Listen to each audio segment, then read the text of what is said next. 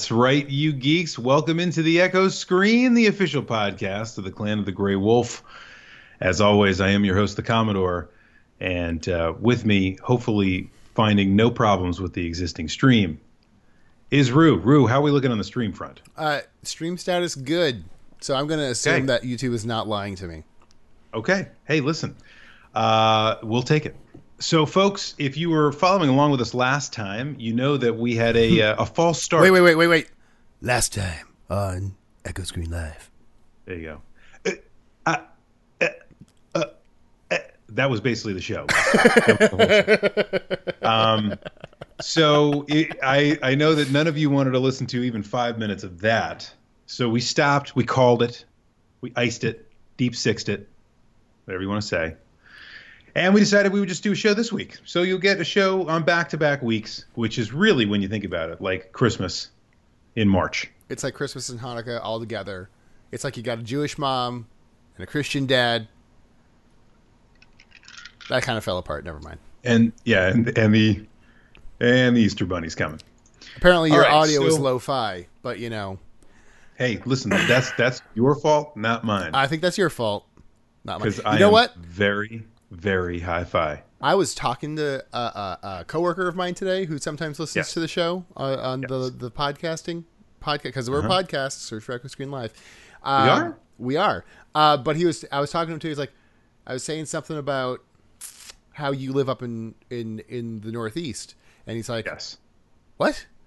I'm like, yeah. It's like, when did you move out there? I was like, I don't know, like 3 years ago. Like, wait, you do the show like remotely? Like, yeah. It's like, yeah. So the fact that he could not guess that you're not sitting next to me in the official Clan of the Grey Wolf studio recording this makes me happy in my cockles and my heart. Maybe even the sub cockles. Right. Now thank you, Dennis Leary. Now please make my audio hi-fi, please. Thank you. What were you folks, what are we going to talk about today? Yeah. What is the topic du jour of this here delayed Echo Screen Live? I think it should be Hamilton the Musical. Well, I'm going to tell you what it's not. Hamilton the Musical. However, what it is, what we tried to do last time, what it is, see, now you're getting into pay-to-win games. Now you're getting into Hamilton. Oh, sorry. Go ahead. Right. No, I'm not getting into Hamilton. But close. Pay-to-win games. Games that you can pay to win, and spend more money, get better at it. And then you go home because you won the whole game. Because you won the whole game, because you bought it. With a little bit of a lighter wallet and a little bit more knowledge in your heart. Right. I don't know. We're going to talk about that tonight. That is the topic du jour. Those of you that have joined the program before, may have listened previously, know there are three portions to the program. First, we start off with the Tids and Bits. Then we get into the topic du jour. And lastly, we will have question and answer portion of the program where people can ask questions and we will answer them live here on the air. Or for those of you listening via podcast in the past. I have a question. Yes. Can we actually do a musicals episode at some point? Because I think that would be really amusing. I have no time nor energy to write a musical episode. No. I'm not talking about like Scrubs, the musical episode where we actually sing. I'm talking about where we just talk about musicals. Oh. You don't want to do that with me. Yeah, I do. I don't think you and I would have a very good conversation. No, I bet you like more musicals than you think you do. Okay, that does it. Oh, no, I do. We're doing a musical episode. Done. Right, well, let's write it down. Don't ever do musical episode. Okay. Hey, what's your tid end or bit? Are you taking the tid or the bit this week? I'll take the bit. Okay. All right. So my bit this week is actually about. It was going to be the one for last time, but we didn't get the whole thing worked out. Is actually about AI. So there was the movie with Haley Joel Osment. Yes, which surprisingly, he has not aged well. He has such a tiny face for his head. It's kind of creepy. Is it weird? Yeah, a little bit. Do you watch Drunk History by any chance? Not if I can help it. Okay, Comedy Central is pretty bad, uniquely bad in their programming, but Drunk History is phenomenal. And he was on an episode. He played I think he played a newsie, if I remember correctly, like one of the newsies. Anyway, okay. It was very like the people that they bring into the show is kind of random, but it's awesome. good news note there. So mine is just kidding. Yeah. So I wanted to talk about the Google DeepMind project that has now that's right. Effectively done what people thought even 10 years ago, 20 years ago was impossible, which is to defeat a human in the game of Go. Now, if you know anything about, say, chess, for example, computers have been beating humans at chess for a very long time. Like 20 years now. Deep Blue, the IBM computer that beat Garry Kasparov, I think, in the mid-90s. Yes. First time a computer ever beat a human at chess. And then Kasparov came back in the next game using a new gambit that the computer didn't anticipate. Won that again. But then a few years later, computers were always beating humans at chess, and now it's just a given. It's not exactly a solved game in which, for any combination of moves, a computer can beat you, more or less. Like checkers is a solved game, but it's Right. Computers will handily beat humans at chess. Yes. Nowadays. Checkers is solved because a human can play optimal strategy against a computer and it will always force a stalemate. Yes. Chess is not like that. Chess is not solved yet. So optimum strategy will always win. But Go is a unique challenge. So I actually read an interesting article from 1997 that said, which was in the news this past week because of this whole AlphaGo, Google DeepMind beats a human player. And not just any human player, by the way. This is a legendary player, the world champion in Go, 5-time world champion. Yeah, one of the grandmasters, so to speak. I don't even know if that's really a rank in Go, but whatever. I'm sorry, he's 18-time champion. I had the wrong number there. It was a 5-game match, and Lee Sedol won exactly one of those games in the 5-game match. So he was beat pretty handily, to say the least. Now, Go is a really challenging game because it's, again, unlike chess. In chess, there's millions of different scenarios for every single move you make. For Go, it's much more of a strategic game. So there are pieces, there are plays that you will make in Go that seem like they are completely arbitrary, but actually end up being meaningful later on. These are things that don't come very easily to machines. They don't work these things out very well. So the fact that AlphaGo, powered by Google DeepMind, has done this is a pretty astounding accomplishment, I think, and a lot of other people do. But the reason I think it's newsworthy is because a lot of people are kind of hailing this as the new AI era that is now upon us. Because we have achieved something that people thought would take at least a century, and they did it in about 10, 15 years. This is kind of the mark of things to come. Imagine what computers will do 5 years from now, right? Right. Do you buy that? The thing is that when it comes to AI, you can talk about so many things. I mean, in some ways, it's the brute force ability of computers is always improving. Moore's law is still very alive and well in some ways. And then there's the advent of quantum computing, which takes strides all the time, to the point where, that the electrons going through the tiny transistors on a chip are getting too big for the transistor. That's when you got to go to quantum computing, basically. Right. And once the quantum computer is invented, pretty much all the encryption we have to this point will be useless. Until you get which is a scary quantum encryption or something like that. Yeah. Anyway, my point being is that the thing is that add things like Watson, which famously a few years ago, like 5 or so years ago, a long time ago, surprisingly long time ago, interestingly, was able to beat humans at Jeopardy. Was able to beat humans at looking stuff up really fast. Well, basically, I mean, but that's what humans do. Is like you have to. Basically, what Watson was able to do is take a question in normal English. I mean, this is what our phones, not exactly to that level of Watson, but our phones do that all the time. Okay, Google and things like that. It takes normal English, tries to figure out what you're asking, what you're saying, searches through basically all of human knowledge, and gives you the answer. In a way that is useful to you. And which is pretty astounding. That is one of the most exciting advances in AI. Okay, Google and Siri even that we really more Google that we've seen in the at least the past decade, I would say. So to say that, where are we going with that? Of course, I think that is Google's secret sauce more than anything else. They are able to use machine learning to do incredible things. And this goes back to our episode about self-driving cars. To be able to create a mind that is able to navigate traffic successfully is astounding. And they are darn near close in a lot of ways. And this is exciting stuff. This is the future of computing. It's not so much. I mean, yes, like I said before, it's the raw computing power increases, but it's also having machines that can think. To colloquially use the term, right? I mean, they can't really think like we think. They can. They're not sentient. They're not sentient, and they also don't really think, quote unquote. I mean, it's more of an adaptive learning, I would say.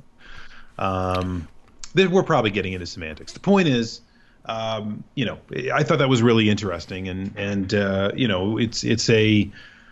it could show what computers are capable of, and what really it's more about software, not computers, but what software is capable of moving forward, right? That's, to me, is always the most interesting part. If you watch Star Trek: The Next Generation, right, it's not. No one really focuses. That. Yeah, no one would really focus on how amazing of a feat Data is in terms of software engineering. If you watch the show, it's always about the hardware. Like, he's got the positronic brain with blah, blah, blah, blah, blah, all the stuff, right? Yeah. He's like, I can do like 16 trillion calculations per second and stuff like that. Yeah. Right. And it's always a focus on that, right? Because that's what was supposed to wow us in the 80s and 90s. Really now, I think what we see is that it's so much more about the software, right? Because there's so much more interesting problems that can be solved with software that the computing power almost becomes just a commoditized resource. But anyway, so really interesting stuff. I thought that was cool. And don't worry, I don't think this means that, we're all going to be ruled by our computer overlords anytime soon. The possibility of machines actually achieving computers, I should say, actually achieving sentience is more a philosophical discussion than anything else, I think, because then you have to dig down deep into what is sentience. Right. Which we're totally not prepared for right now, I think, to have the conversation. But I think somebody like, even folks that kind of began the current or what we would think of as a more modern, not contemporary, but modern science fiction, like an Arthur C. Clarke or an Isaac Asimov, would look at what is being accomplished today in AI and would be like, see, I told you. Because, I mean, for them, I don't think they necessarily would be able to tell the difference between sentience and what we see. But to your point, you're absolutely right. Yeah, it's practically magic. Wait, is it? Yes. Who said that the sufficiently advanced technology is akin to magic? I don't know. Was that Asimov or was that Bradbury? It was one of the big sci-fi writers. Anyway, I'm sure someone in the chat will catch up in about 20 seconds and tell us. Yeah, they'll do the Watson thing. And they won't. Yeah, they won't look it up. They'll know. They'll have that stored in their own personal data banks. Anyway, okay. Quick news tidbit. Brains. Yeah. Quick news tidbit for me.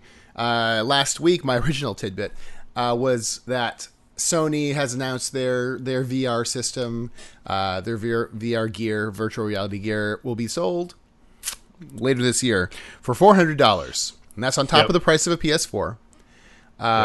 So if you want to do virtual reality with Sony, that'll cost you $800 minimum. And it comes with a little box, right? Like a little box you hook up to your PlayStation that gives it more computing power. And that's cheap. That is so far that compared to the Oculus, which we already talked about a little while ago, being ridiculously expensive. Oh yeah. For the whole system, that's relatively cheap. $800. Do you see that as a low enough barrier to entry for virtual reality to become a big deal? Arthur C. Clarke, by the way, said that there you go. Magic one. See, I feel bad that I called the man up from beyond the grave and I couldn't even get the quote right, or ring. I couldn't even identify your quote, Mr. Clarke. Yeah, I mean, it depends, right? I haven't used this thing. Is it any good? I mean, if you stick your head in the damn thing and it doesn't work very well, then who cares? Yeah, I mean, and I used we've done Oculus. the Oculus Rift. We haven't played a game on it, but we've seen quite a few tech demos that were impressive. Let's assume impressive in a fully contained environment where the compute was completely obfuscated from us, so we had no idea what was going on with the computing. Right. They could have had friggin' crazy supercomputers back there, and we'd have no idea. Right? I'm gonna spoiler alert you. I don't think this is going to be the big breakthrough that some people are hoping for VR.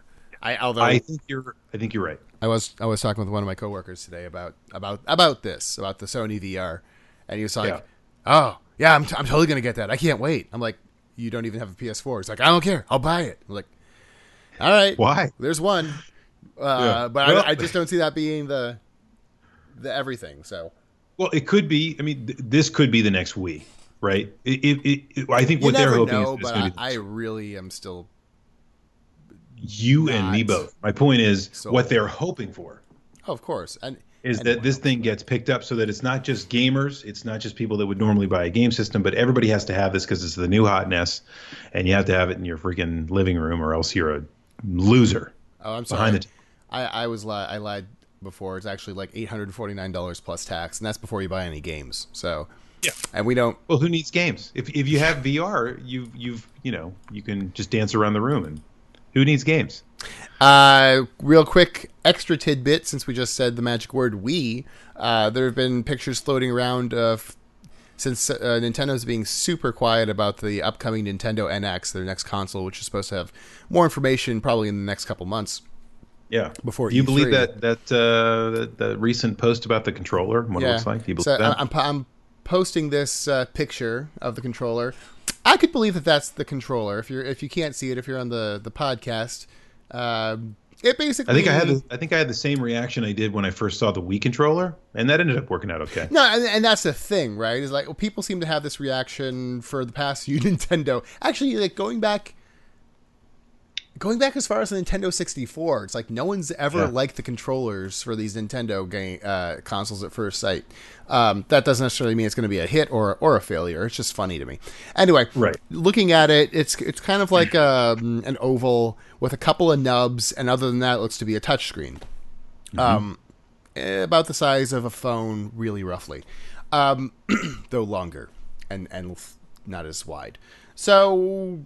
If that's the NX controller, that's interesting. Certainly interesting. The thing is that everyone and their mother has a hot take. Like, here's my hot take. Nintendo's doomed. You know, and that's come on. Let's. It's interesting. That's all we can really say about it. It's like, oh, okay, maybe it'll be worthwhile. And nobody knows anything about it. Maybe there's 14 other pieces that go to it, right? Maybe it turns into friggin' Optimus Prime and destroys your house. Who knows? We got to see this thing in action, and we know so little about the NX. It actually makes me angry because my Google News, whenever I go to like my little Google News feed, and it's like, oh, you like Nintendo? Here's some news about Nintendo, and it's always some clickbaity rumor article about Nintendo NX. Yeah, gotta. Kill your pets. You mean like the rest of YouTube at this point? Pretty much. Yeah. Which reminds me of a hot take I got. No, don't give us your hot take. Speaking of put it in a video. Speaking of killing your pets, so the cats went to the vet today. Here's something really random for you. And you killed them? And I killed them. That's it. Oh, wow. Thanks for ruining my day. No, they were fine, but. They get back and looking over the receipts and bills and stuff for them, being little buttholes. And Cooper is now 11 years old. Therefore, he is labeled as a senior cat. Oh, like, so his bill goes down. He's an old cat. Here's the kicker. He gets the $1 coffee at Burger King. Yeah, exactly. He has to go eat dinner at like 4 PM and then go to sleep by 6. Well, okay, that actually does sound like him, but no. But here's the kicker: is that they charge $5 more for the senior cat. Like, oh come on, he should get a discount. Anyway, see. All right, there's my hot take on killing cats. Anyway. Yeah. Well, you didn't actually kill a cat, so you just made everybody's heart stop. Thank you. Okay, folks, let's move in. Let's move past the old tids and bits. That was good. There was more news than what I think we even wanted to talk about, but that's the way the show works. We've skipped like a month, so yeah. So let's get into the topic du jour. You had brought up the idea. We did a topic many moons ago on free-to-play games. And there is kind of an offshoot of free-to-play games. Freemium games, specifically. Freemium games, that's right. You're absolutely right. Freemium games because they are free to play, but not necessarily to be any good at or have any fun with. Right. You get little extra. Pay for that. You get extra stuff if you throw a few shekels their way. Right. Now this brought up I think an ancillary topic equally worthy of a show like this one, which is really around the games that have been around for a long time, maybe that aren't even electronic, that are pay to win. Mm-hmm. And I think this is a great idea. So why don't you tell us a little bit about how this came up? Yeah. And why you think you want to talk about this? Yeah. So there were a few people that have actually been like, "Is this really similar to that freemium games topic you did?" And like, kind of. There's some overlap, but at the same time, no. So I was initially wanted to do this topic because I'm not big on mobile gaming. Yeah. I've played mobile games, but I'm not like, oh my God, I got to play this game. This is the best thing ever. I'm like, okay, whatever. Yeah. That's a nice little diversion. But I have gotten involved in 2 games lately. One has been out for a while, and one just launched about a month or so ago. The first being Star Wars Galaxy of Heroes, which is a mobile game that is essentially an RPG. It's like turn. Oh man, what do they call them? Like the old classic Final Fantasies. It's turn-based. Oh, okay. RPG battling, and that's it. It's just battles. That's really all. There is. Okay. So it's like Final Fantasy Tactics, except without the little map grid thing. Oh, so it's 2 dimensions. It's just 2-dimensional. Well, it's not moving around. It's just battles. Now you can select battles, and there's different arenas, and you can fight against other players and things like that in a manner. Yeah, I guess I just mean it's like it's a side scroller. Like there's no 3 dimensions to it. Like I'm not moving units around a battlefield. Right, exactly. Yeah. And it's surprisingly deep though. It's surprisingly catchy. You can play the game completely for free. There's a lot of different characters you can pick up and level up and get new powers and blah, blah, blah. They have everything from like, Darth Sidious to Rey and Finn from the newest Star Wars. And, wow. It's actually pretty fun. It's published by EA.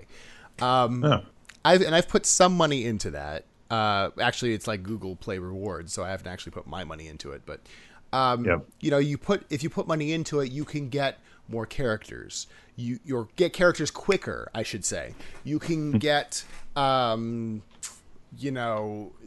stuff you need to power them up quicker. And again, notice I say quicker because you can get to the exact same point everyone who puts in $10,000 into the game does. It's just going to take you longer. But it's possible. The other game is the Star Trek Timelines game, which we first played at PAX East. Yep, I remember that. It was very early. My card around here somewhere for the code. Yeah. And it was, this is a little bit different. There's like kind of ship battles, kind of away team missions where you have to like use skills to get past dilemmas, things like that. But it is a much jankier game, and it is much more pay to win. It's kind of buggy. Well, it is buggy, but it also bugs me. I stick with it because it's Star Trek, and in the hopes that they will make it better in the near future. But it's like you are so far ahead of everyone else if you pay money for this game to get different characters and this, that, and the other, that you can get stuff that freemium or free players cannot get at all. Certain special characters and things like that. And I was thinking about that. It's like these are these 2 games that have on paper the same type of model, this freemium model. I would see the Star Trek game as more pay to win. The Star Wars game, not so much. And that leads me to believe or it makes me ask the question, like, is pay to win really a bad thing? Or is it just frustrating for the people that don't pay? If that makes any sense. Is the Star Wars model where it's like you can get ahead faster if you pay money, but you can still get there, really inherently better than the, if someone pays money to these Star Trek people, don't they deserve a little extra maybe that the free people can't get? Yeah. So and I have another I have an extra bit of that story I want to go on, but I want to stop here and get your take on that first. Yeah, first of all, I think there is a divide, as you said, right, between kind of the free to play and the pay to win games, and it's interesting to see that divide, right? I played a game for a long time on Android called Honorbound. It's also on iOS now, by a company called Juicebox Games, which is phenomenal. They are an amazing developer, and they did a great job with that game. Similar to what you're talking about, just with a fantasy world that they created themselves. And anyway, very interesting stuff. But that game was the same way you're talking about, where you could advance, you didn't have to spend anything, and you could really still have fun and play a long time and have a rewarding experience. You just, when you get into the arena or whatever, you're going to see people that spend a ton of money, and you're just going to have to deal with that. The whales, basically. Yeah, exactly. And there's always going to be that. However, nothing was really locked out to you. Every mode was available. It's just really about, like you said, progressing quickly enough. So now, in terms of your question about, is it okay? Yeah, I mean, I think it's perfectly fine, right? If a company can make money and can sell a game that supports itself through, pay to win type scenarios, right? And everybody is paying to win, right? Then great for them, right? It's probably not a game that I'm going to like to play, because I'll be honest with you, I played Honorbound for maybe a year. I didn't spend a dime. On that game, because it's just like it for me. That's like, it's like against my wiring as a 90s video game kid to get a game and then spend money inside of it. Mm-hmm. So what I can tell you is I think that's totally fine. It's just not a game that I'm ever going to play. And I think you hit on it for me too. And maybe this is a generational thing, or we're just different that way, because there are people, I read some of these forums, and there are people who spend, in my mind, ridiculous amounts of money, upwards of at least $1,000. I'm not saying it's a lot of people, but we talked about this during the freemium episode. These are the people that these game companies are targeting to some extent, one way or another, in all these games. They don't so much care about the people that plunk down $5 on the game and enjoy themselves. Right. I mean, I'm sure the developers do on some level, but that's not how they pay their bills. They pay their bills by these people that go and they plunk down $500, $1,000, $2,000 on a mobile game. They exist. Yes. And they openly post about it on the forums. And to me, that's like, you could get your what are you doing? You could get your PlayStation 4 with VR helmet for that. You could, and it's kind of silly to me, especially because, and that's a harsh term to say silly, but it is silly to me, because to me it's like buying a game, buying Final Fantasy VI, taking it home, and you're like, I can put in 70 hours and play this game, or if I send my credit card information to Square Enix, I can basically just, have it automatically play by itself through the game and win in 10 minutes. Yay! I win. It's like, that's not fun. Or it might be fun for like 10 minutes. It's like having a Game Genie. I'm sure everyone who has ever had a Game Genie or an Action Replay or anything like this as a kid knows this feeling. It's like when you first get it, you're like, whoa, I can play Super Mario Brothers with infinite lives. That's cool. Right. You play for a little while, and you're like, it is novel at first, but then you're like, okay, I'm kind of tired of this. There's a reason why they aren't designed. You're just like committing suicide over and over again and it becomes entertaining to see all the creative ways you can die at that point. Right, exactly. And it's another reason. The game completely evolves into something else. Excuse me. It's another reason why some of these arcade games that were ported to home consoles don't work out as well as they did in the arcade, where it's like, oh, you got to pay more money to live. When you have effectively infinite lives and the challenge is gone, it's not fun anymore. No, and I think So I recently have been replaying in the little spare time that I have, which is not much. Castlevania Symphony of the Night. Yeah. And there are things I remember. There are plenty of things I don't remember, even though I played it like 40 times at this point. Especially the early parts where I would just be testing the game or whatever. But the what's interesting is that the stuff that sticks in my head are like all the spells, right? Mm-hmm. So I know Soul Steal, which basically hits everything on the screen and gives you life for every hit you make, right? I know that thing by heart. And so one of the first things I did when I walked in was like, oh, I think I know Soul Steal. And I did it, and it just popped up, and everything died on the screen. And I went, man, because I already know the spell, and you're not supposed to know that spell at that point, right? Mm-hmm. You're supposed to randomly find that spell as you're like running around like crazy. Soul Steal. Soul Steal, right? So because I know it's so early in the game, it took a lot of the competition out of some of the boss fights. I was laughing because I did a boss fight earlier. It's like the big dramatic music starts, everything goes crazy, and I just do Soul Steal one time, and the boss literally died. So it was this huge anticlimactic thing, and I just went, that kind of cheapened the experience. I'm not going to do that ever again. But it made things unfair. So imagine if you so that's a perfect example. But imagine you had to pay $100 to use that Soul Steal. You get Soul Steal as soon as you start the game. You have to pay $100 for it, right? So if I had known that walking into it, I can tell you the game is less fun knowing that spell, right? Mm-hmm. Right from the beginning.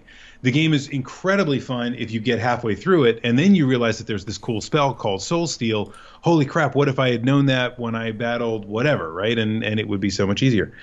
So that's exactly the concept I'm hearing you lay down, right? Mm-hmm. To me, that cheapens the whole experience to a certain extent. Now I'm having a great time playing Symphony of the Night because I can just not cast Soul Steal and try to beat a boss, au naturel.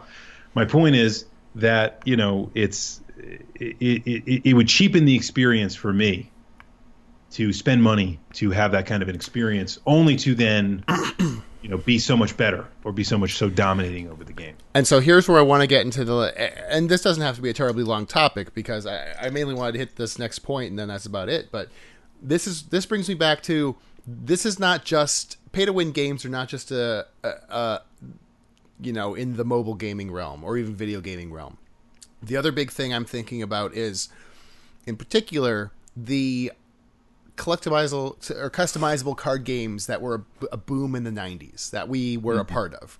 We played games pretty regularly. We played games like Magic the Gathering, Star Trek customizable card game, Star Wars customizable card game. You also played things like Legend of the Five Rings. Legend of the Five Rings, yeah. Stuff like that.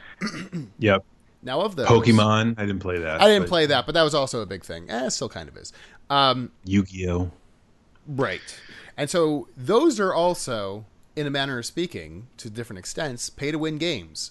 You can go out and buy, all the Black Lotuses in Magic the Gathering. Not all the Black Lotuses, but enough to stack them all in your deck. You can buy I can't even think of some of the biggest cards in that. Sarah Angels and Fireballs and whatever. You can spend a lot of money on a Magic deck and kick a lot of ass with it. Mm-hmm. And the thing is that Wizards of the Coast realized fairly early on they were making a lot of money when the game was really popular and the prices of cards were going up and people just wanted to get those really great cards and they were willing to spend lots of money to get it. But they realized that was killing the game. And they needed to dial back on it. Like, for the short-term profit to decrease, or I'm sorry, to keep the game long-lived, they had to reduce their short-term profit in order to keep it interesting for everyone. And so, to the outcry of a lot of people playing the game, they changed a lot of the rules in tournaments. You can't use these cards. You can't use these cards. They would print lots and lots and lots of copies of cards that were very powerful in later sets, so that they weren't just super. You didn't have another Black Lotus situation. Black Lotus, if you don't know, is just one of those really early Magic the Gathering cards that there were not very many of, and it's a very powerful card, and it's super expensive even to this day. And there was a large outcry. But the thing is that Magic, the Gathering, is upwards of 25 years old at least, and it is going really strong today. Still maybe even stronger than it was in the 90s. Somewhat, yeah. Some might. I don't have numbers, but I've read things about. I don't have them off the top of my head, but I've read things about how Magic is kind of in one of its best positions it's ever been in. I think it is. I mean, I live in a very small town. There are 2 game stores within 5 miles of my house that do Friday Night Magic. Yeah, that's pretty amazing, right? Like, I mean, it's a it's like a national phenomenon now.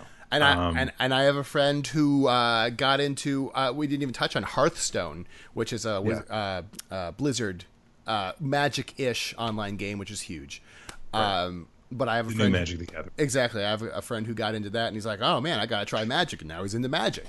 So it's stuff like that.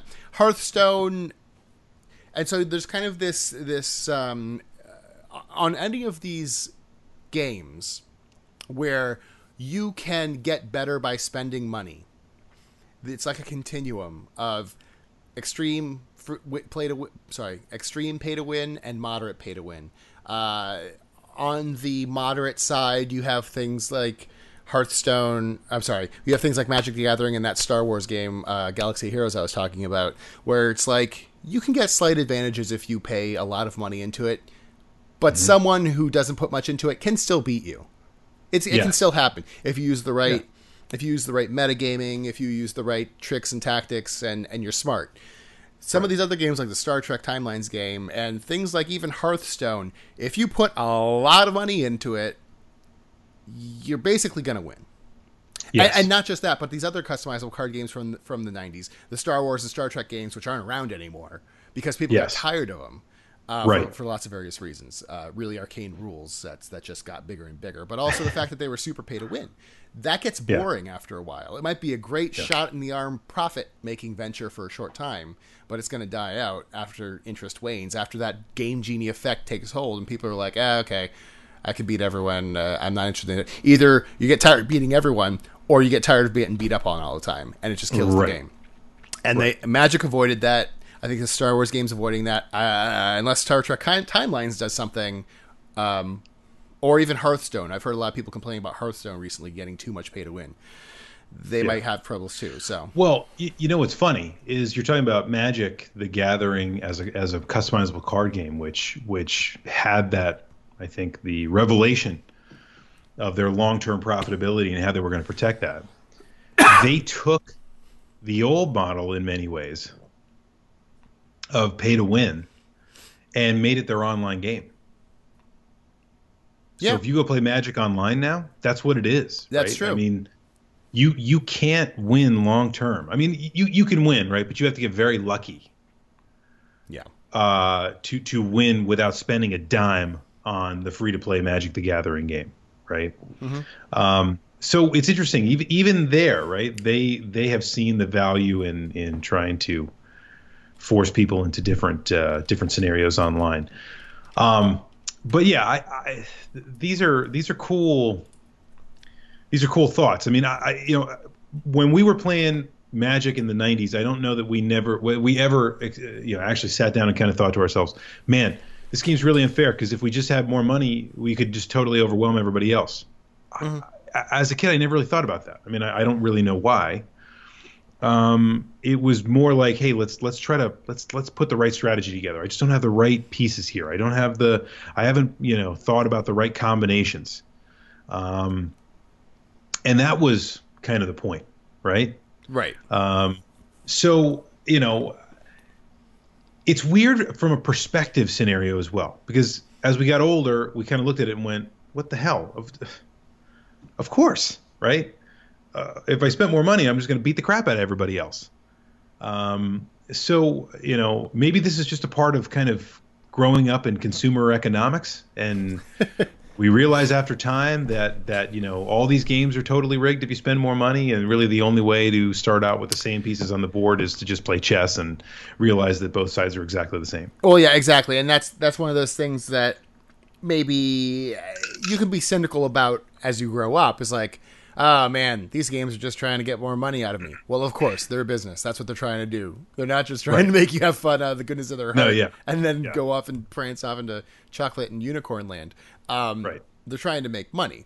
But the thing is that you can be kind of cynical about it and realize that and still enjoy the game. You know, that's like every once in a while it's like, oh man, I'm enjoying this game. Yeah, this thing over here looks like a decent deal. I'll put some money into that. Sure, why not? You know, it's an exchange of money can be exchanged for goods and services. You know, exactly. That's okay. What an amazing concept, right? But things that are hard play to win games, or sorry, pay to win games, are they can do that. I'm not against that as a thing. I'm not saying that you're evil if you do that, but it can be short-sighted for your development, long-term profitability. Thank you. That's the best way to put it. So. Yeah, but I mean, look at something like you know, even something like World of Warcraft, for example. You know, which I think is waning in terms of its popularity, right as this new movie's coming out, right? Right. Waning in popularity, but you know, how did they keep that model so profitable for so long? Because most games don't have that kind of arc for a decade, right? It's not something in the game world that happens that way. So, you know, to a certain extent, they have to keep people coming back for reasons that you and I probably don't understand because we don't make these kinds of games, right? But the fact that Magic is going 25 years later, as strong as it ever was, is pretty amazing to me. And if you spend any time, and if you spend some time looking at the way the community organizes, I've talked about being in the Magic the Gathering subreddit, all these other things, you realize that there's plenty of cool stuff. So, like, I am so intimidated now by Friday Night Magic, I would never show up. Like, I'm intimidated by that fact because I have all of my cards are from sets that are so old, people are just going to be like, what the hell? What are you doing here, right? But that's a beautiful thing. Yeah, but what's funny is that when you show up to Friday Night Magic, they have full-blown tournaments. They're like, hey, anybody, you can have any cards that are pre-Mirage. Anybody's got pre-Mirage cards, you guys play over here. And it's like, this is great, right? You're playing with pre-Mirage. You're playing pre-Ice Age or, you know, whatever, right? Pre-Ice Age. My God, Grandpa. Settle down. Yeah, exactly. So that's what they'd say, which is why I don't go. Thank you. The point is that you know, there's so much stuff out there now. It's almost intimidating because, like, every year we would go to PAX East, there'd be a new set, and we'd look at these cards and go, this is incredibly powerful, and I just got this for free, right? And you're just like, you know, do you remember when, like, what was it, the Northern Paladin cost like 4 mana, and it was like a 2/2, or a 3/3, I guess, and you're just like, this is the greatest thing ever. You can't, you know, I mean, how many times can you invent a 3/3 character that's cast with 4 mana, right? It's just you're going to do that over and over and over again. They've answered the call to make it exciting and to make it fun, and not make it pay to win at the same time. Right. And there are there are also some people in the chat talking about the whole addiction portion of this, which is something we talked about in the freemium episode as well. But I mean, that's kind of why whales exist in the first place. You stop and think, why would any sane person ever spend $100 on a mobile game, let alone $1,000? And the thing is, like, some people just like really have that addictive personality. I know I do in certain instances, where they're just like, yeah, what's $5 here, $5 there, and $50 there to buy some stuff in this game that I like to play. Right. And especially if there's a gambling type of game mechanic to it, if you want to call that a game mechanic, but a mechanic. Right. That's kind of a field of what we're talking about here. We talked about that in the freemium episode if you want to listen to that. But I mean, that is... It's a component here. It is a component. I mean, it's something somewhat worrisome to... But you could say the same thing about liquor stores, right? And we talked about the South Park episode when we were talking last time, right? So I won't go into it. But yeah, I mean, the fact of the matter is, I think some of these folks do rely on the heavy spenders. They rely on the whales out there because that's what keeps them in business. One of the reasons that I really appreciate Honor Bound by Juice Box is that you know, I had a tremendous amount of fun with it, and I never spent any money on it. And that means that somebody out there probably spent $1,000 on it, which more than paid for my experience, right? Pretty cool, you know? Yep. All right, so we're not necessarily in favor of pay to win, but we're certainly not going to shut those people down. I don't think they're necessarily evil. It's just a weird way to play. Yeah, and they're probably going to hurt themselves in the long run anyway. So, do you remember when you could buy? Maybe you can still do this. I don't know, but like you could buy someone would sell their services in World of Warcraft. Yeah, like you just go and sell. Like go take my character and level them up to 100. Yeah, or gold farming, things like that. Yeah. I think they cracked down on that a bit. Yeah, but that's kind of the same concept, right? Like I'm just gonna go to work, and by the time I get home from work, my character will be awesome, and I'll go have fun, playing. Yeah, and it kind of reminds me of that one of the best episodes of South Park ever, the Make Love Not Warcraft, where they spend weeks grinding, killing squirrels or whatever, and just to take down this one guy, and then afterward, like, oh, what do we do now? What do you mean? We play the game. Yeah, and then exactly. The exact same thing. It's like exact same thing. Yeah, just grinding. That's one of the reasons I can't so much get into MMOs, because it's it feels like a job after a while. And that honestly, that with these games that I enjoy, like the Star Wars and even the Star Trek game, it's like after a while I know I'm going to just stop playing it because it's going to feel like a job more than having fun. That is right. And that's fine. I got my enjoyment out of it. Well, I think you grow up after a little while and you realize that. No, you grow up. You have an actual real job and you don't want another job playing a video game. Right. Unless it's The Sims. Then it's always fun. The Sims, and then you're just watching somebody else do the same thing you do all day. All right, so good. So I think we covered pay to win pretty well. It's time now to move into the third portion of the program, which is question and answer. We're moving along tonight. I don't want to jinx us, but we're moving along pretty well here tonight.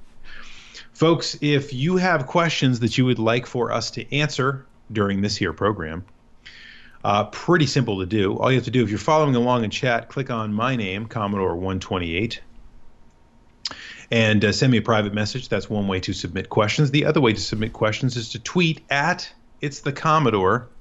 That's me. Already received some questions, and if I like your question enough, it's good, then I'm gonna ask it right here, and we're gonna answer it live on the air. Okay. And don't forget, you can hit us up on the iTunes or Android podcatching device of your choice. Just search for Echo Screen Live, subscribe, and you can eventually get episodes in your feed.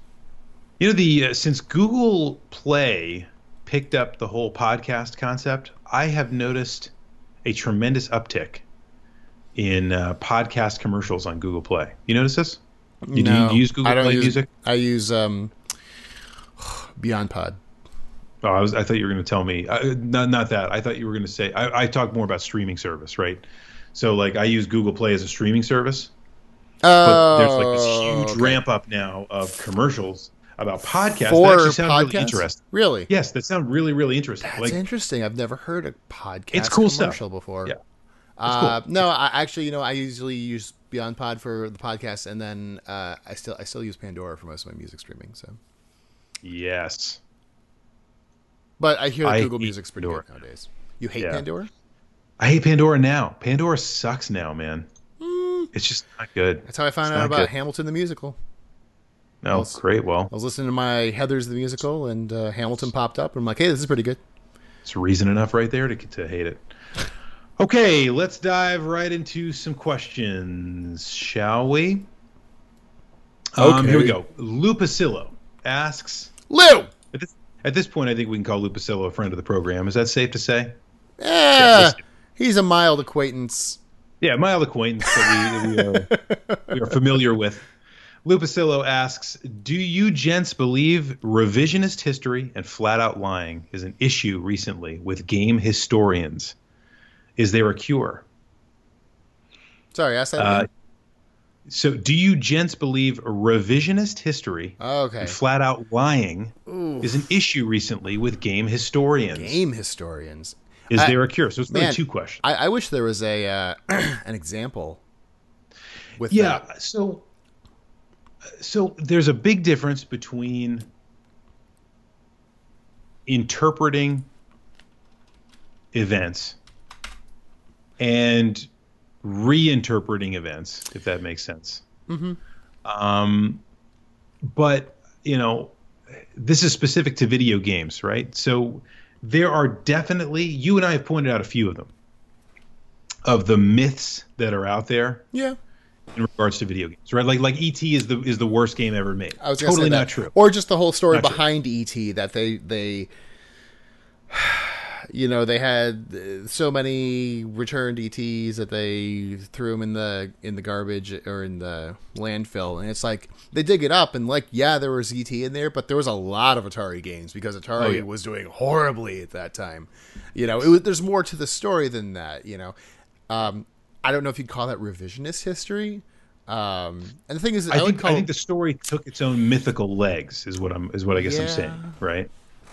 And it became something that it wasn't. You know, the status of that story became mythical versus being historical. Yeah, and the thing is that historical revisionism and flat out lying are really two different things. They can be the same thing, but just to call someone a historical revisionist is not the same necessarily as being a liar. Like, someone can really believe what they believe and think it's right, and it might be contrary to what the main historical story is. It could just be either bad critique, which I think there's a lot of. Frankly. Yeah, that's true. But it also could be, you know, an example of confirmation bias. If I go into and which is an example of bad criticism, so I'm probably just saying the same thing over again. But if I walk into a particular text with a particular bent to the way that I see it, and all I do is go in and make a giant echo chamber where I just say that over and over again, that's just confirmation bias. I haven't really found anything. Well, all I've done is cherry pick my. It's and that, I think, is what Lou Pacilla is talking about. Okay, I can see that. And the thing is that I think for a long time we still have a lot of primary sources in video games. Video games are still not that old. So video game history, we still have a lot of information is lost in the terms of like a lot of information is lost because it just wasn't really being tracked. But a lot of the people who were involved with stuff, like, it just because information is lost doesn't necessarily mean it's gone forever in the case of video games. Exactly. Because some of the people that worked on it are still alive. You can still find them and ask them, like, hey, what happened here? And they're like, oh, yeah, that. Okay, yeah, no, this is how we built, this is how I made Adventure for the Atari 2600. The primary sources are still very much a part of our contemporary history. For the most part, yes, and that's starting to not be the case, unfortunately, as some people start dying off and things get even old and people get even older, and just some artifacts are lost to time. But so of course it's going to get worse. There will be more revisionism, more lying about the past, especially if it benefits certain people to tell their own story and make them look better. But I don't know if I'd say it's rampant. No, I just think that it is I would say it's more of a heuristic. Okay. Mm-hmm. So there's a lot of people that are gallivanting around the YouTubes today that say, hey, I'm going to do a critical analysis of X, or at least that's how they sell themselves. And what you're getting is about an inch deep, right? Mm-hmm. That's what she said. I'm not saying, anybody can read Wikipedia, right? What I'm saying is trying to do some analysis on what those kinds of things mean. What I think a lot of us do is try to retell texts as critical analysis, and that doesn't really do much, rather than trying to do some critical analysis on it. And that is rampant. That is absolutely rampant. And I think to a certain extent that creates a certain kind of cultural and historical revisionism, because we all just keep repeating the same inch deep criticism of something all over the place, and that creates confusion among the gaming community. Create confusion and convert. That's the Byron Sanders way. And I will give anyone who can tell me without looking who Byron Sanders is a cookie. Yeah, that's pretty good. That would be pretty awesome. All right, so here we go. Let's see. Acadian Canadian asks, we do love our Canadian fans, by the way. Acadian Canadian asks, you guys are in charge of Final Fantasy 16. Oh God, please no. But you can only take 5 characters from previous Final Fantasy games. Which 5 do you bring on your team? Characters? Oh, okay. That's a damn good question, if I may say so myself. That's okay. That's interesting. I know number 1 for you. Yep. I already know. Yuffie. So let's move to the So let's move to the it'll be Yuffie. Let's see. I think would you take Kane over Cecil or Cecil, however you want to say it? No, I don't find Kane all that interesting. Honestly, I'd probably take Cecil. I don't know if I'd take Cecil. He's Cecil. I would. It's not Cecil. I've always said it's Cecil until I played it on the Game Boy, and then it says Cecil all the time. I don't care. Cecil. Yeah. Screw you. Let's see. I'm going with. So who would you take then? Going with Tifa. Going with Celis. Going with. No, I'm just going all in female. Wait, what kind of game are we making this? Dating sim. Dating sim. Yeah. So Tifa and then Celis and yeah. No. Locke from Final Fantasy VI. I go with Celis from Final Fantasy VI. Celis from Final Fantasy VI is pretty amazing. How about I was gonna pick up from Final Fantasy VI. Yeah, but we can't totally dominate this unless you're making a statement about how bad every other Final Fantasy game is. Or well, okay, so I'm like thinking about 10, and it's like I don't know. Some of those characters are pretty annoying. I completely agree with that. I was just trying to think through like who would I take? I like Riku from Final Fantasy X. Final Fantasy VIII, I could really leave all the characters. All the characters from Final Fantasy VIII. Cloud's annoying in 7. He's really annoying. But there's got to be somebody from Final Fantasy VII that we're forgetting, like Barrett. Cid? I wouldn't take Barrett. Cid, maybe. Cid's a pretty good. We're getting way too into this. Yeah, we really. I know. Way too into this. Okay, 4. 4. You got Tellah the Mage. He's an old cantankerous, person like my cat. Yep. Spoony Bard. Yep.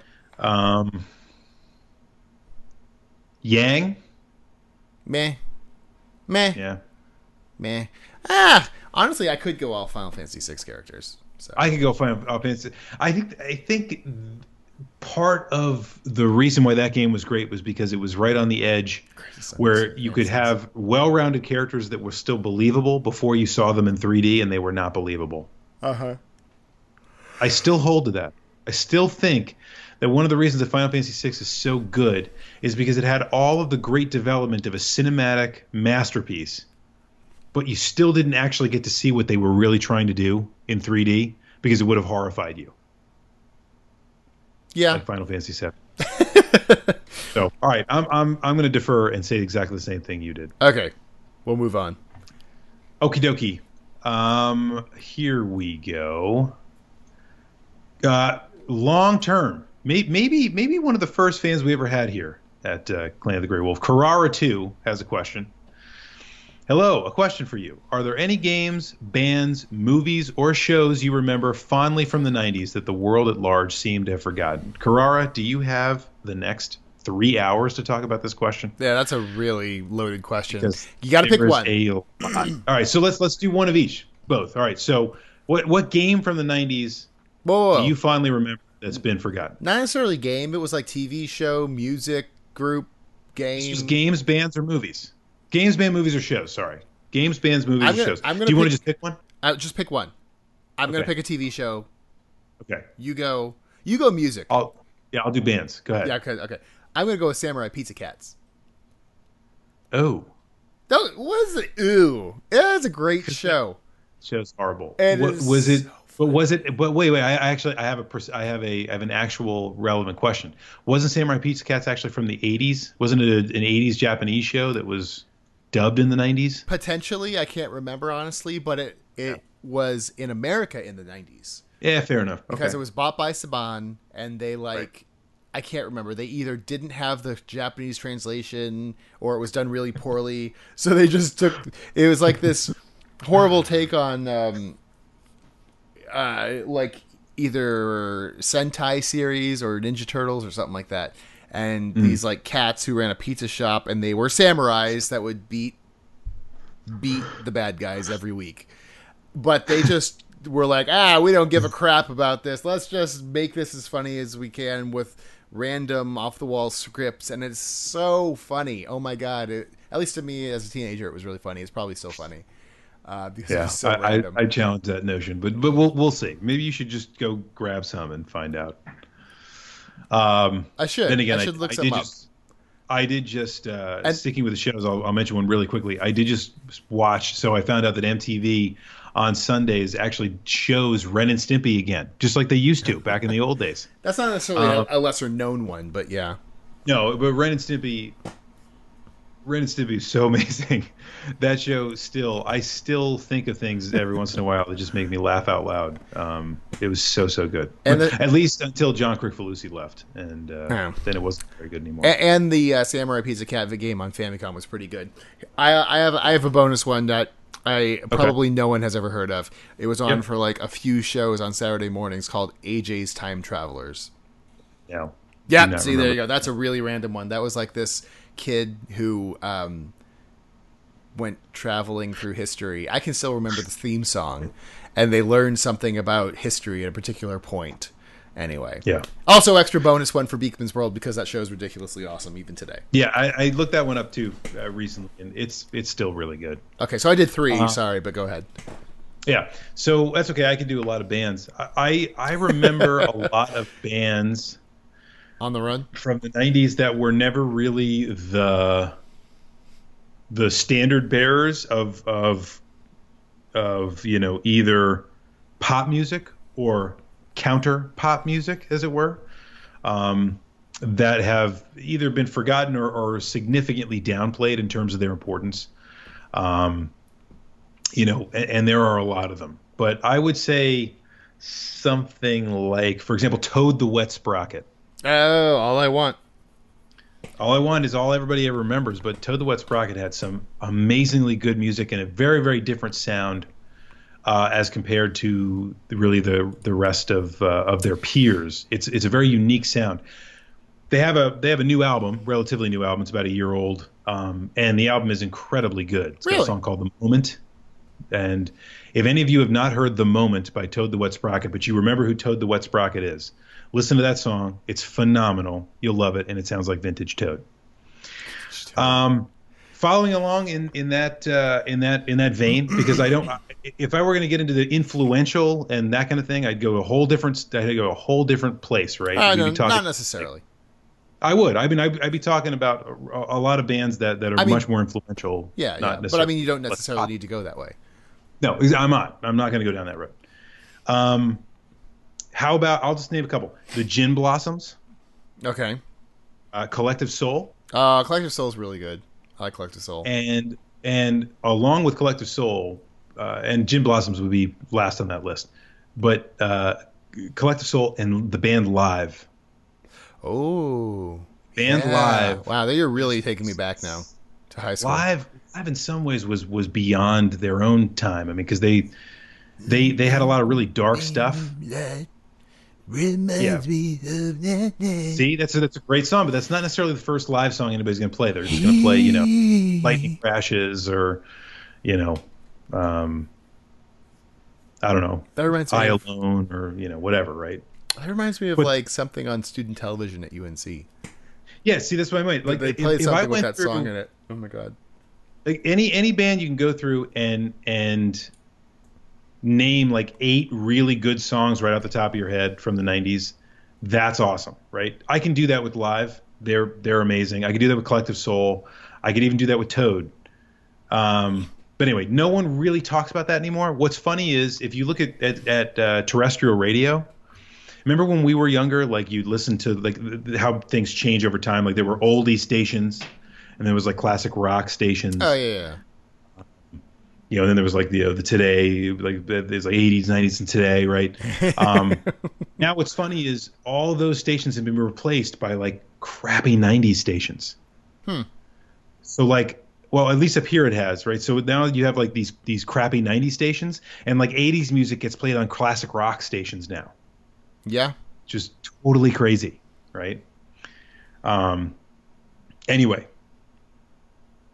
There you go. I just think that's really funny. If you pop on one of those 90s stations, you're just going to laugh out loud. Hey, is that Blink-182? Yeah, it is. Okay. Our Lady Peace. See oh what my we God. got here. My first girlfriend was obsessed with them. Who? Our Lady Peace.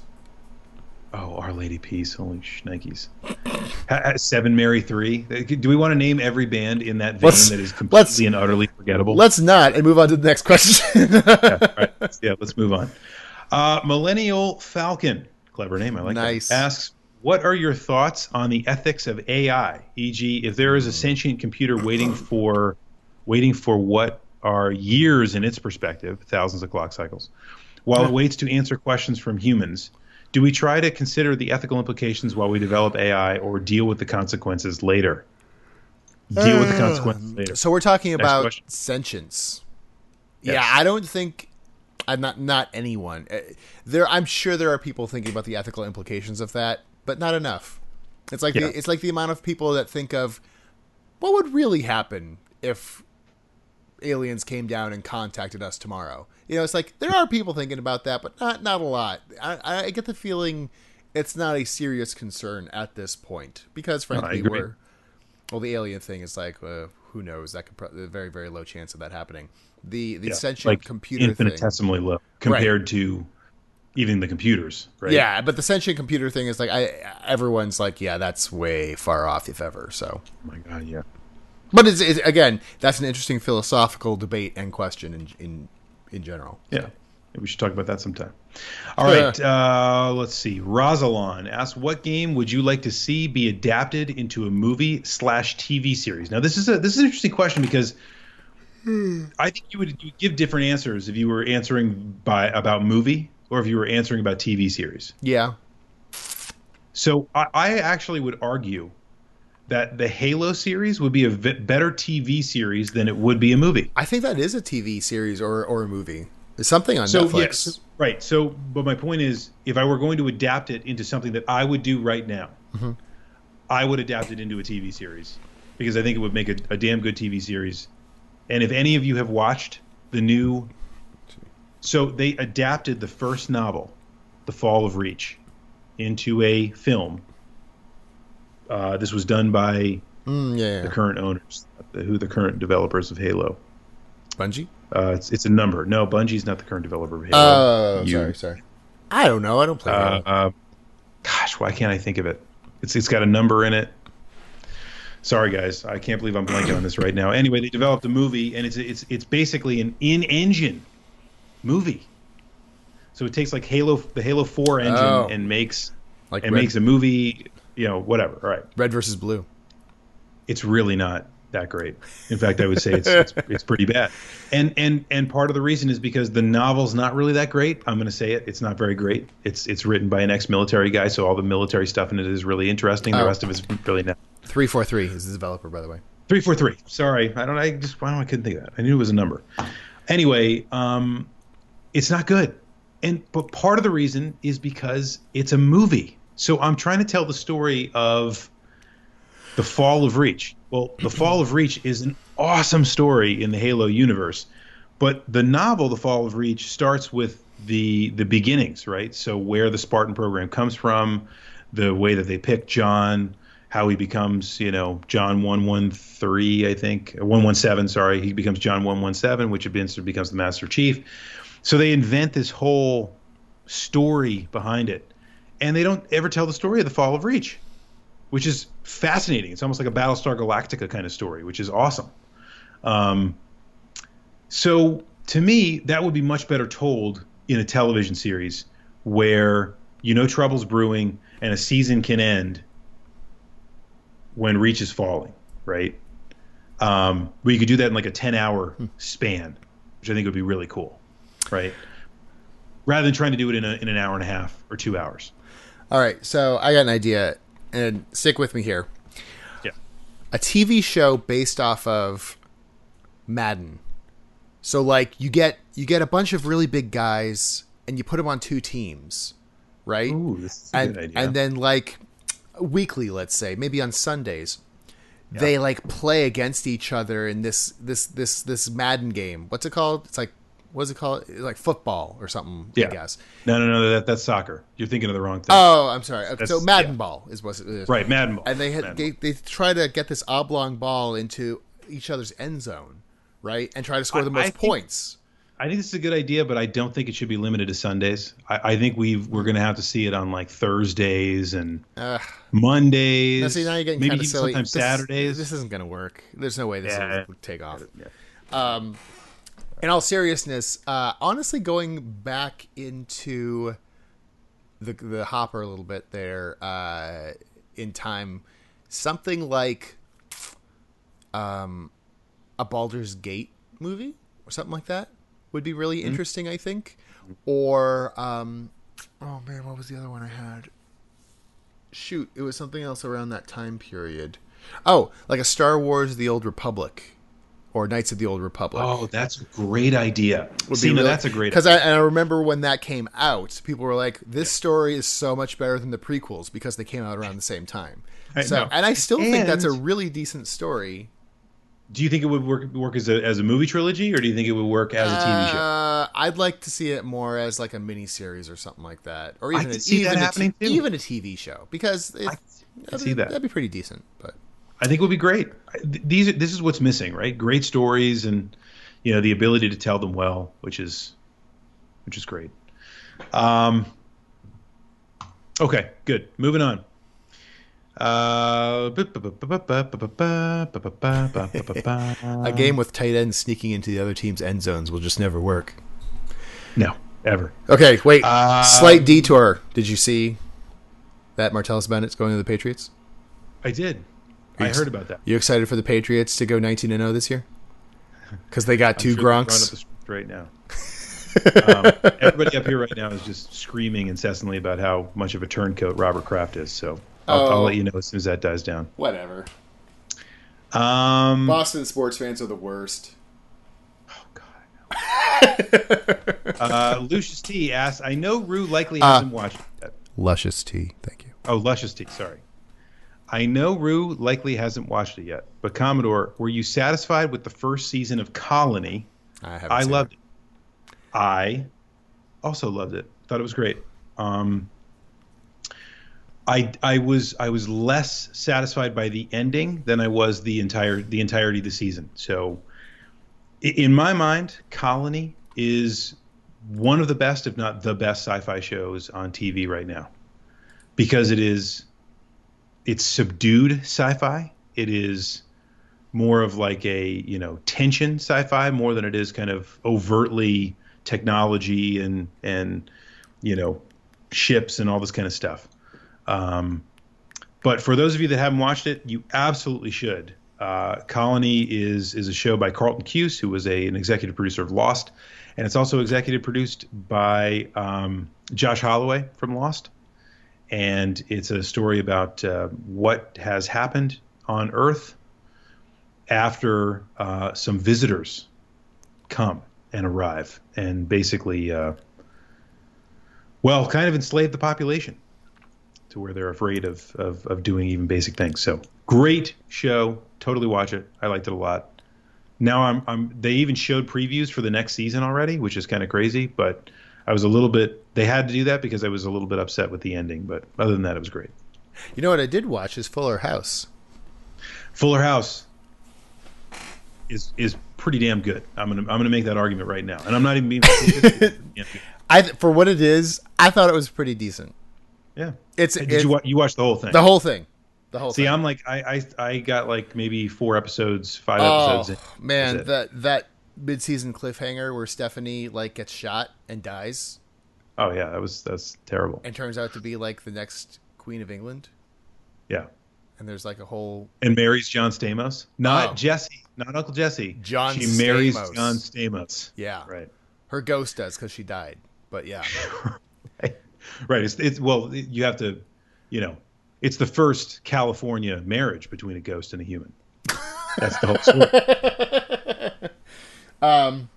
No, but I mean, I thought it was goofy, but I thought it was actually pretty good. I actually enjoyed the kids. I think the kids more than I thought I would. No, the kid, There's not the 3 of kids. them. The kid. Which yeah, kid? No, the no, little no. kid? The little Danny Tanner, perfect. He was pretty good. Perfection. I didn't like the girl so much at first. She got better. Hated the girl.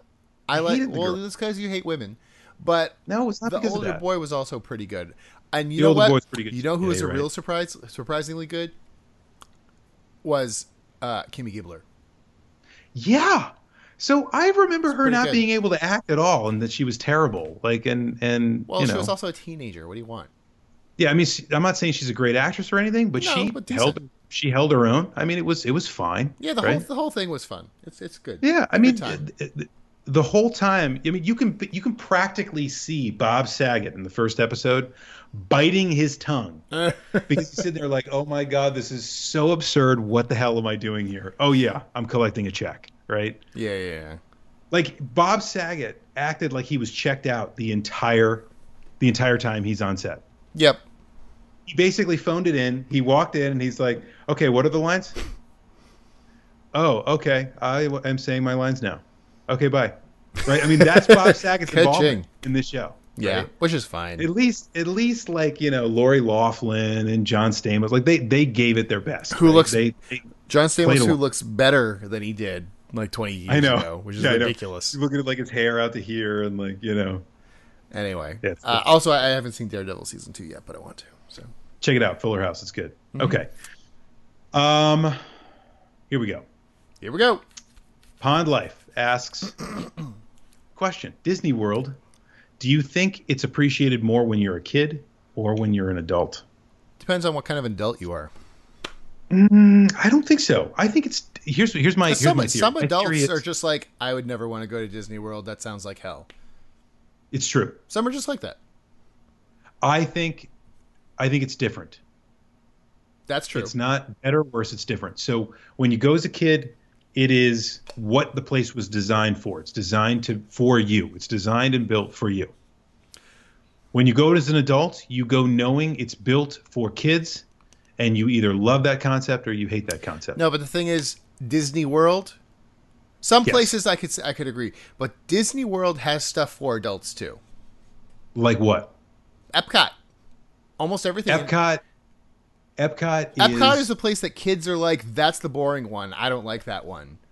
And when you're an adult, you're like, ooh, this is actually really cool. They got this interesting restaurant over here, and they have this tour food of the and wine world. festival. Yeah, exactly, stuff like that. You know, but there's also the stuff that you can kind of let go a little bit and let your inner kid out, like, oh man, Space Mountain. Who doesn't like Space Mountain? You know, things like that. Sounds awesome. But Space Mountain is the Magic Kingdom. That's not Epcot. Shut your face. Well, I'm talking about all of Disney World. Now, Mission Space, which is definitely an adult ride, If you know what I mean. is in Epcot, and that's the scary. Tomorrowland Transit Authority is an adult ride, if you know what I mean. Thank you. That was really disappointing too. Went on that thing and it was just like, man, this sucks. But here's the thing. When you go as a kid, you're supposed to be wide-eyed. Everything's amazing. When you go as an adult, you realize that you're either reliving your time as being a kid, which they actively, openly market, right? Sure. Yeah, They sell you on the fact that you're going to go enjoy what you used to enjoy as a kid. Let yourself go. Do it again. Yep. If you can't do that, don't bother. Exactly. So they sell that to people. But there's also, if you bring children to Disney World, you appreciate it in a completely different way. It's not about you. So, It's not about you. So for someone like Silver Ogre, who responds with, you know where they have interesting restaurants? Every normal city. So true. Listen, I mean, yes. here's my opinion. So 15 years between my last Disney World visit and the one that I just took. That's okay. true. You're uniquely suited amongst the two of us to actually answer this question. 15 years. Okay. I'll tell you this. There were plenty of things there that were different that I thought, wow, this is a great addition. I'm glad I saw this. And there was just enough that was exactly the same that I said, if that span had been 10 years, I think it would have been too soon. Too soon. somewhere between like 8 and 12 years, you make that transition, and you're like, okay, yeah, I'm good. Like, I've seen all this stuff before. I don't need to see anything else. And it almost makes you angry, because I like to go to a lot of theme parks, and I like to see the things that they change and the things that they evolve, so on and so forth. Disney, who's making more money than any of them, right, changes so little. I think I told you, you literally go see the it's no longer sponsored by Exxon or whatever, but the Hall of Energy or whatever, the Bill Nye and Ellen DeGeneres. That same thing from 15 years ago. It's exactly, and it was old then. Yeah, okay, old. It was old then, because it was like, Ellen watching Jeopardy, in like the mid '90s, right?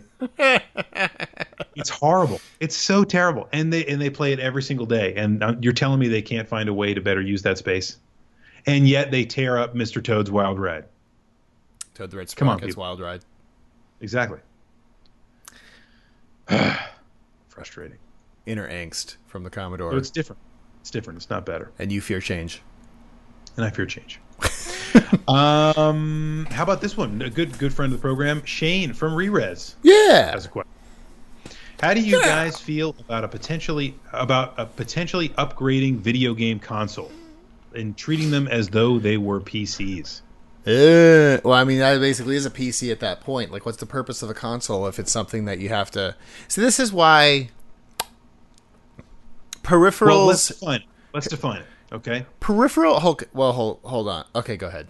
Let's define it, because this is not what we're talking about. A PC... So if I took my PC right now and I said I want to make a new PC out of this, I basically rip out all the guts and I put in all new guts. Right. Now I've upgraded my PC, but really what I've done is buy a new computer and stuff it into the old one. Right. The stuff that people are talking about with consoles is not that at all, right? They're, like, if I took a Sega Genesis and I pop a 32X on top of it, right? Have I upgraded the system? Yeah. But have I upgraded it in the same way that you upgrade a PC? No. No. So this is something different. Yeah. If I buy the PlayStation VR and I get my little compute box that sits next to my PlayStation now, have I upgraded the system? Yeah. Have I done the same thing that I do to a PC? Absolutely not, right? So my point is that what I think is interesting about this, so this all stems from the concept recently of people talking about iterative versions of consoles. But what I like to think of it is that there's a rumor now that Sony is working on a PlayStation 4.5.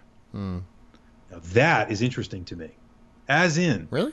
I have a PlayStation 4. I want a PlayStation 4.5, which integrates all this new stuff. And I get new stuff when I buy that thing. So I have it. Think of the most popular tech in the world, right? iPhones, right? iPhone is 2/3 of Apple's business. What is the difference? Somebody in the world tell me what the freaking difference between an iPhone 6S and an iPhone 6 is. There's an S. They even market the fact that nothing has changed except everything, right? That's a play on the fact that everything looks exactly the same, everything works exactly the same. Isn't it? Right? What is different? There's some stuff.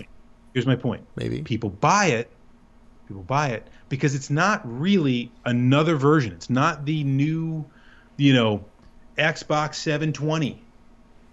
It's because it's really just the same thing, just with newer stuff on it. And if that new stuff is something that you want to do, you just buy it. So I'm thinking of something where you either rip guts out and put new ones in, or you add new guts, which I think is what Shane's talking about. And that's never going to happen. Well, I'm not that it's never going to happen. I just don't think it'll be successful, because to some extent this has happened in the past. The Nintendo 64 expansion pack, of course, is that's just adding more memory, basically more RAM. But there's been and anything like that, which is essentially a peripheral. And yes. I'm gonna count ripping out guts and putting new guts in as a peripheral.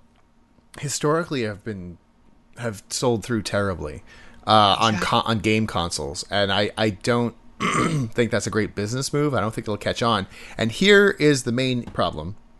The main problem, most spectacularly exposed with recently by the Kinect on not only the Xbox 360 but the Xbox One. Yeah, that's basically upgrading your console very significantly. And developers are like, what the hell are we going to do with this? Yeah. And to the point where, okay, we're going to force people to buy this on the Xbox One, and people are like, I don't know, it's expensive. So they're like, well, we'll rip it out. And developers are like, oh, cool, we don't have to worry about that anymore. And there are like no games coming out for the Kinect, really, effectively on the Xbox One. Because it's like, they are assuming people are not going to buy their Xbox One and say, you know what I really need? I need a Kinect. Right. I need to spend another $100, $200 for something that may or might not be useful on this game console to upgrade it. You know, they're like, no, we want to make a game that people will play, not some smaller percentage of this install base. Now, the other interesting, you're absolutely right. I agree 100%. But the interesting part here is that really, when you think about it, CPUs are commoditized now because CPU is so cheap and because there really isn't a lot of innovation around CPU anymore, right? Compute is just cheap. So what changes are software. What changes are, I mean, GPUs arguably are still even GPU, right? I mean, there's no magic bullet there either, right? My point is, I could see something where you have like a module where you would add a module, like a 32X, like an expansion pack, where something gains more memory or has more hard drive space or has an SSD drive or any of these other things that you can do with them, or allow for expansion ports or whatever the case might be. That I could see as being an upgrade, but the real point is that you have a system that is capable of playing software, and now it can play new software, right? Mm. That's all an upgrade really is, right? Why does that take?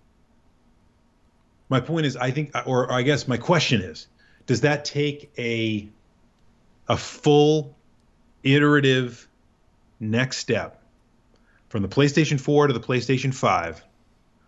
Or do they have the idea, right, of something like a PlayStation 4.5, which is really like the iPhone 6S, where it does all the same stuff that the PlayStation 4 does, that the iPhone 6 does. It's just got a couple new shiny bells and whistles. It might not take all that to go the full iterative step, but if they want to sell it, they will make that full iterative step. They'll at least call it that. An indicator. Yes. And this might be part of the pointing toward consoles becoming eventually not as we know them today. I agree. So, I agree. I mean, and all you have to do is look, and I really do think this is a novel idea. I know people have been slamming it in the media, but the new P series from Vizio, the TV company, they have the E series, the M series, now they have the P series. The P series is an amazing, in my mind, step forward for TV, because it's a TV that's basically not a TV at all, right? It's basically a giant display that is made to accept, wireless input, right?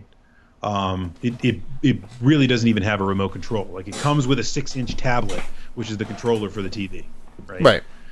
This is a concept that I can get behind, because at that point, it's like, now my game console can be anything. My game console could be this tablet. I'm throwing it up there on the screen, right? And so, in other words, I don't need to invent a new TV. I just need to invent, new ways to play on that TV, right?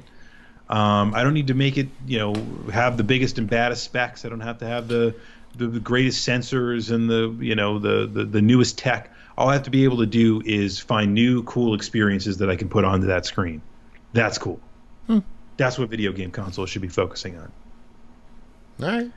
They've been trying to redesign the set-top box for how many years now? And all I think we've really learned is that people don't really want set-top boxes. It's kind of a useless middleman when you think about it. Not learned the lesson yet, obviously. They have not. They have definitely not. So, where are we then with the episode? All right, I think we are pretty good. I just saw a. This is just an awesome side note. Psychopather just tweeted Fuller House, where Stephanie Tanner gets shot and her ghost marries John Stamos. Parentheses, not Uncle Jesse, John Stamos. Probably my favorite tweet I've ever seen, and under 148 characters. So that got a favorite and a like. I'm glad we got to hang out with that, introduce that into the world as we did. I hope someone finds a way to get that to the Full House people. I love it. Let's do one more question and then we're going to wrap it up. Kefka44 asks, Kefka's a great character to bring into. Oh, well, yeah, that's true. Game too, right?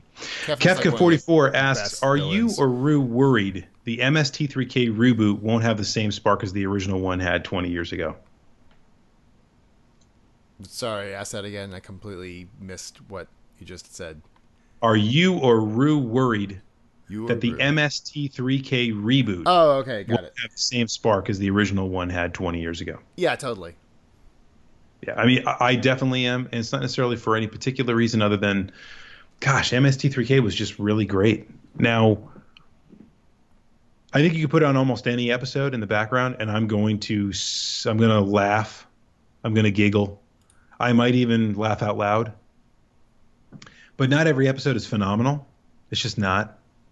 Yeah. But the new one, I think, is going to have a hard target to hit in that regard because it's so hard to have misses these days.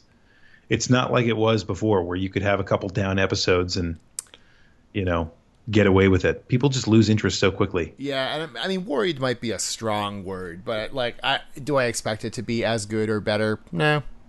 No, I don't either. Could it be? Yeah. Yeah, potentially. Who knows? I mean, I am mildly Joel ambivalent. is behind. Joel is funny. Joel is funny. I like Mike better, but we already went over that. So. Well, yeah, but Joel. I mean, Mike was the head writer. He's the writer. Mike is better as a host and writer. But some of my favorite episodes are Mike episodes. Absolutely, 100%. And by the way, in terms of the writing, follow Mike on Twitter. He's just as hilarious in 148 characters. I should. I don't know why I don't. All right. So I think we've, we're an hour and 36 minutes. So we're doing pretty good. An hour of that being questions. So an hour of that being questions, like normal. Hey man, people have good questions. Hey, well, thank you for joining us, folks, and thank you for the flexibility of joining us on a week where we normally wouldn't even have a show. Yeah. So it's not really a bonus episode. It was a delayed episode. So thank you for coming to us on an off night. It actually worked. So that's good. Worked out well. YouTube was fixed. Thank you, YouTube. Apparently it was broken. So thank you, YouTube, for getting fixed. Not like that. Not like you brought your cast to the vet kind of fixed. Right. But fixed. We will be back next week. Our usual time slot. Yeah. So next Wednesday, 8 p.m., that'll be March 30th, where we will have Echo Screen Live, the musical.